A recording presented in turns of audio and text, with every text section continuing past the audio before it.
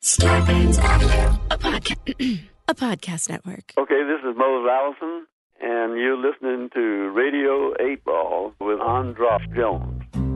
Radio 8 Ball, give us a shake. We're in the studio tempting fate, putting the questions to the songs which we will randomly select here with the help of our friend Synchronicity. Radio 8 Ball, give us a shake.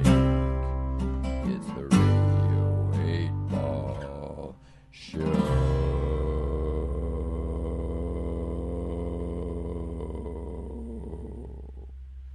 Yeah.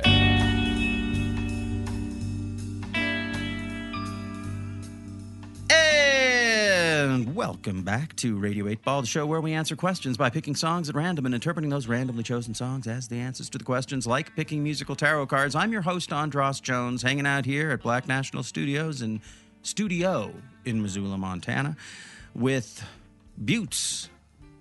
Say hi, Buttes. Hey. How's it going? Here we are. And they are tributing the music of an historic, an influential band that I happen to share a town with. And we are now joined by a member of that band who's been a guest on Radio 8 Ball many times. We've been talking about him in the show already. Welcome to Radio 8 Ball, Calvin Johnson. Thank you. It's a pleasure. It's I great. appreciate you having me back. Oh, yes. Well, it's our pleasure, and thank you for honoring us with your presence. Now, we talked a little bit about why, what inspired the band about you earlier, but how do you know this? What's your first memory of this fellow, Chris Sand, who's going to be singing your songs today? Yes. Chris Sand, my memory is a little fuzzy, but I have this vague idea that he came over to my house and had an auction and sold all his sweatpants to raise money to leave town, something like that. And that was like not 20 years ago, but it was one of those times that was long enough that you could say 20 years, but really it was only 15. Right. And actually, we weren't all in the same room at any point, but we all were on a track that who produced was that Giles produced the track? Oh yeah. The Highwayman. Yeah, Highwayman. The Highwayman. Classic. It was kind of like the Natalie Cole, Nat King Cole duet. Yeah, no one was in the same room. Some of us weren't even alive anymore. Yeah. Uh-huh. And so, yeah, that was Giles O'Dell, Chris Sand, myself, and you singing the different parts, verses that were sung originally by Willie Nelson, Waylon Jennings, Chris Christopherson, and Johnny Cash. Yeah. Oh boy, I can't believe I remembered that. I was really that was fun. I couldn't even speak before this episode started. All of a sudden, the Dr. Showbiz has kicked in. So Good work. Now, did you see online, were you able to hear or see any of the versions of these songs that Buttes performed? Oh, you were at the show where they performed these. Well, I saw them play a show. Okay, yes, at the Roxy, Very right? exciting. Yeah. What was that Groovy. like? Watching... It was... Oh, go on. I was kind of like, well, why am I here? These guys could just continue the tour without me. Are you aware of any other Beat Happening tribute bands? No. So They've cornered the market. Well, they started the market. Who knows? Yeah. Now it's going to become a thing. People are going to be like, "Oh, wow." Well, it's They're like, gonna be like, wait, I wish I'd thought of this. Right. Well, why should I let that stop me? Exactly. Have you ever been a part of a tribute band? Yes. Who have you tributed? Well, it wasn't really a tribute band. It was. Have you ever heard of an event? It's an annual event in Olympia. It's called Night of the Living, something or other. Night of the Living tribute bands. I played that once. So yeah. Oh, I guess they are tribute bands. Well, I was in a band that was Wham. Oh, you did the Wham. You were in the Wham. Actually, it wasn't Wham. It was George Michael. George, did you sing a Wham song? Which song? Well, I sang a song that was released in the United States as a Wham song, but originally in Great Britain it was released as a George Michael solo song. It's called Careless Whisper. Oh, yeah. So in the United States it was known as a Wham song, but originally it was a George Michael solo song, and so that we included that in our set. But it was mostly songs from the era of Faith album. Got it. And you did? Yeah. Do you sing all the songs? Yeah, totally. Cool. Yeah. I didn't shave for several days. I went to the drugstore and bought some mirror sunglasses. I wore a white T-shirt and some jeans. Oh, it was very exciting. I would have. It was like a dream come true for me. Yeah. I've always been a huge fan of, from the Wham days on. Tribute bands are a lot of fun.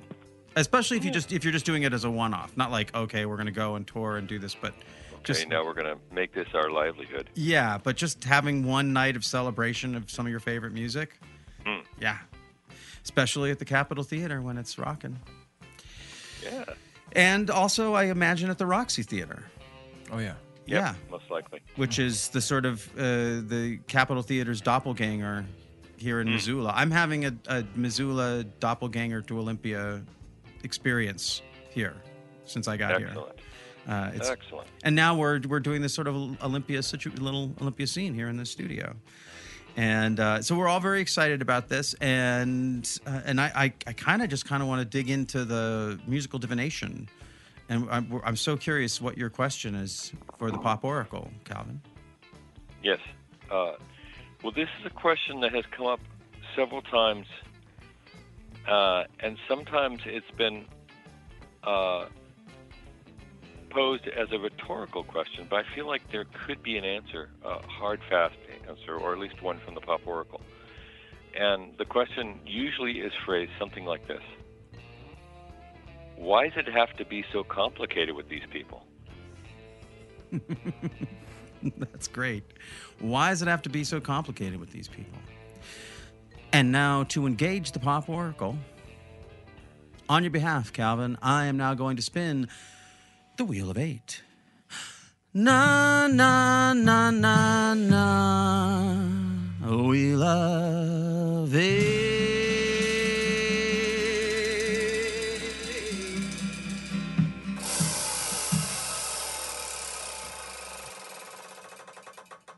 Song number 4. Your Asterisk. Now, this isn't a Beat Happening song. Just should we clarify that? Yeah. This is a Halo Bender song.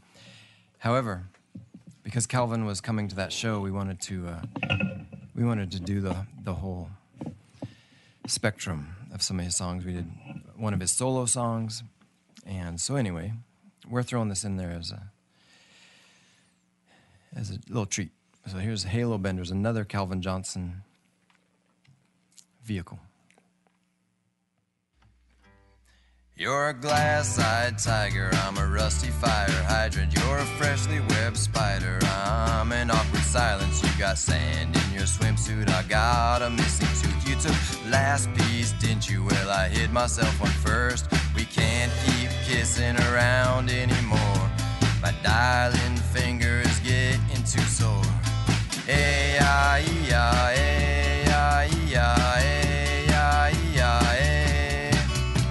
Your other car's a broomstick, mine's a hobby horse. You never thought you'd have to prove a great disturbance in the force. The clothes are all heaped in a pile on the floor. Let's bulldoze our way to a brand new piece of cord. How many times can we break and then make up? We've gone too long for a kiss to save us.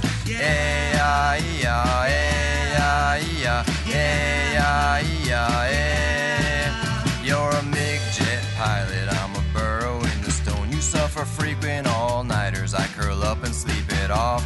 There's two kinds of ways you could count the night lights. 300 last chances, but you had to rush, and why? I don't worry about your reversible talk. As significant as the death of alternative rock. Let it die, let it die, let it die.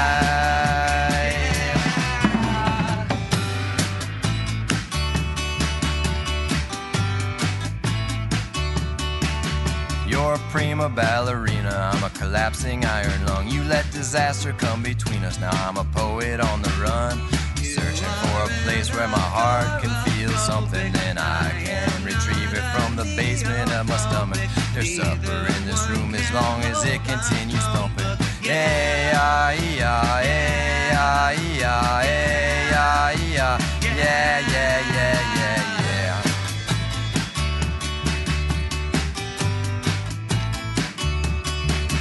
You're a glass-eyed tiger. You're a trash vampire. You're what sat down beside her. I wish I glowed brighter in your eyes.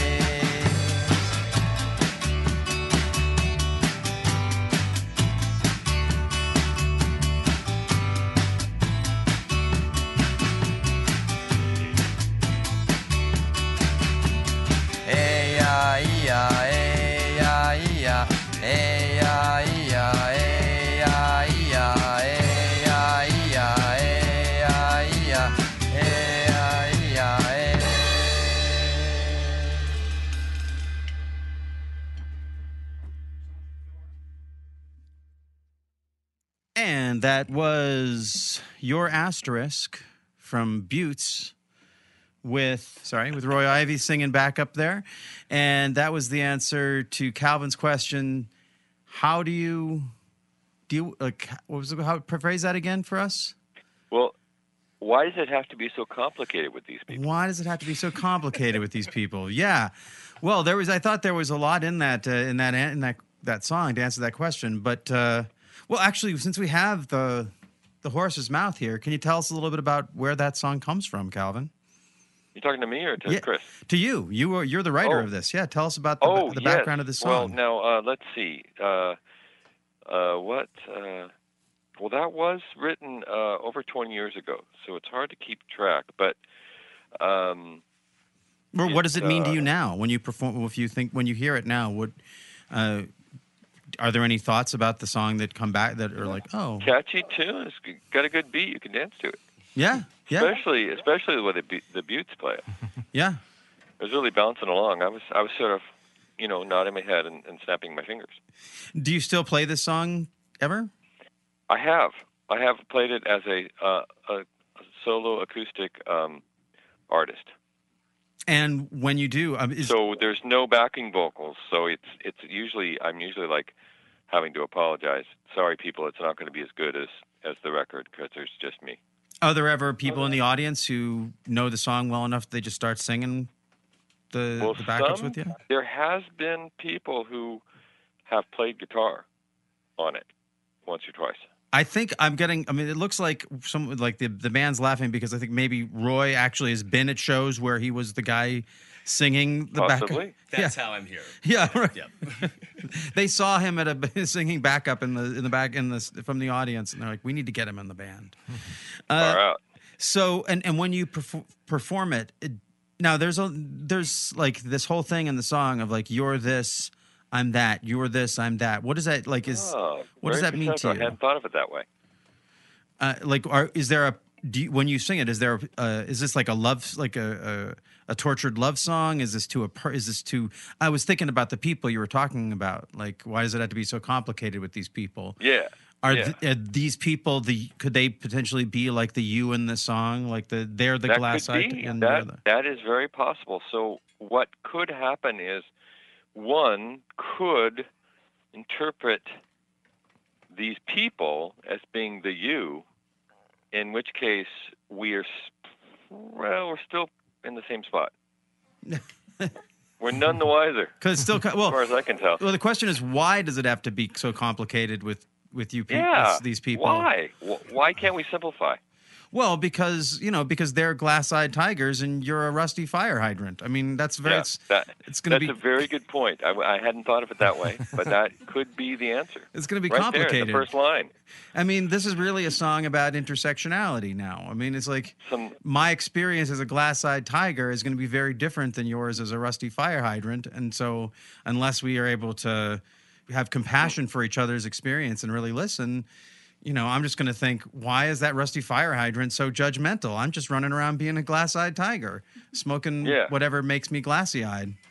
Yeah. Good point. I hadn't. These are really good interpretations I never thought about. Really? It's good to hear. Good to hear your point of view. Thank you.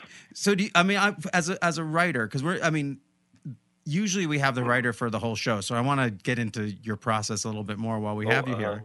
So, when you write, is it like is your process like some people just like bouncing words off of each other? Some people say, oh, it's like I feel like I'm channeling, like it's sort of I don't really do it. It's just sort of coming through me. Some people are very specific and saying this is what I want it to mean. For you, do you have a general do you go into some sort of fugue state and these songs just happen and you're like, whoa, or? Well, it's just trying to make a song that seems complete.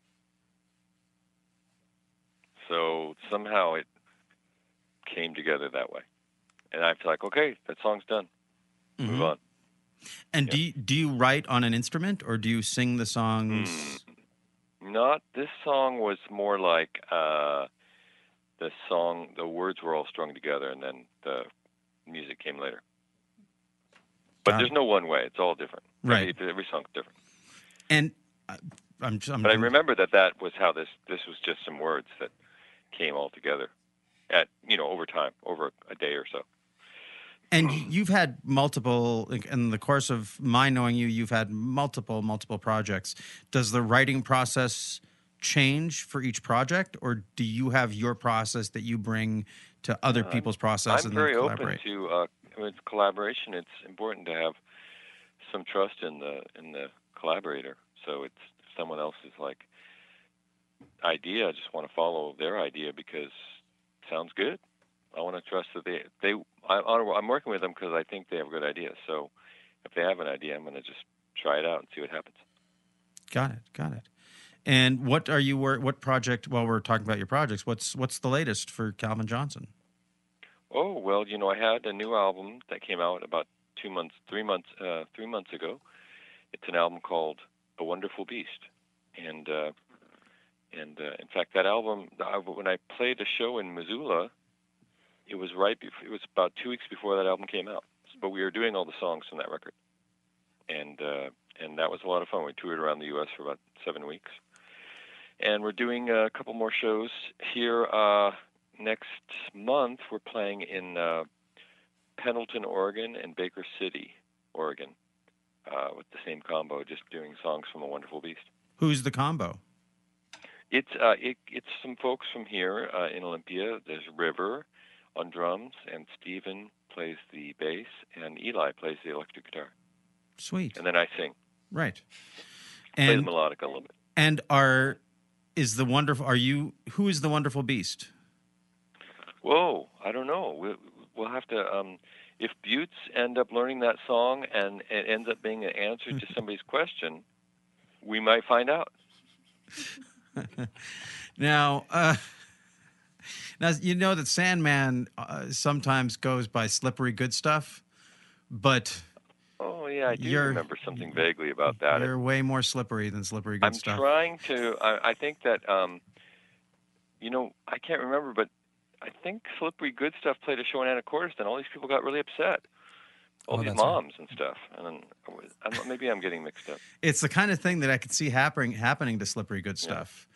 Is that true, Sandman? Did you get people riled up in Anacortes, or did Slippery get people riled up? Well, yeah, I had a lot of what do you call it? Not strippers, but people who dance. Go-go dancers. Well, no, burlesque. Burlesque dancers. There were a lot of burlesque dancers, and it got complicated because there were a lot of I didn't realize that it was offensive. I was just like, oh, pretty groovy. And then later it turned out that it was very controversial. It was very controversial. Yeah. And I was just like, oh, okay. Why do these people have to make things so complicated? Yeah, why does it have to be so complicated for these people? Right. Well, you know what? Well, speaking of complicated, I'm gonna make things a little bit more complicated here. And at the end of the show, Sandman's gonna have the band Buttes is gonna have their question answered by the last song on the board. And if you're still up, She'll be around like 10-ish, which was like 9 o'clock for you. If we could give you a shout, maybe you could help us with the interpretation of that song as well. Oh, well, that would be wonderful. Unfortunately, I'm going to see a theatrical production of The Importance of Being Earnest by a local theater group. Oscar Wilde. When Oscar Wilde calls, you gotta go wild. Yeah. Exactly. So, well, cool. Well, that's fine. We appreciate you having your time here, and we got your music, and when this all comes out, I'll be so curious to hear what you make of it, all the synchronicities that it generates, and So, where are you going to see Importance of Being Earnest? I think it might be Capitol High School. Oh, really cool. So a high school production. This is what indie rock stars from Olympia do on their Saturday nights. They go see high school productions of Importance of Being Earnest. Yeah, well, we're taking Kylene and the children. They're not really children; they're teenagers. So we're going, and it might be their first Oscar Wilde play. So it's exciting. And just as this is so speaking of getting people riled up in Anacortes, both burlesque dancers, or before you came on, I was talking about my controversies, and you're talking, the whole question is about sort of dealing with how people make things so complicated. And then, of course, you're going to Oscar Wilde, who clearly is someone who could relate to all of this. So there's a wonderful sync there. Of course, if you're out there and you're not familiar with the trials of Oscar Wilde, you could probably find Google it. It's a well traveled tale. But enjoy the show, Calvin, and thank you so much for joining us to be a part of this. Certainly, it's a pleasure, and please give my love to the gang there in Missoula. Thanks for listening to Radio 8 Ball. We hope today's musical divination brings and brought the sync to you wherever you are. For more info about our show, visit radio8ball.com, where you'll find the Radio 8 blog, our Patreon campaign, and where you can download our Radio 8 Ball app that allows you to engage the Pop Oracle directly in the form of every song ever performed in the history of Radio 8 Ball. If you enjoy the show, please subscribe to us wherever you get your podcasts. And if you give us good reviews and ratings, that really helps get the word out. Until next time, I'm your host, Andros Jones, wishing you lots of spine-tingling synchronicities, connections with the natural world, and all the inspiration you can handle. It's the Radio 8 Ball Show.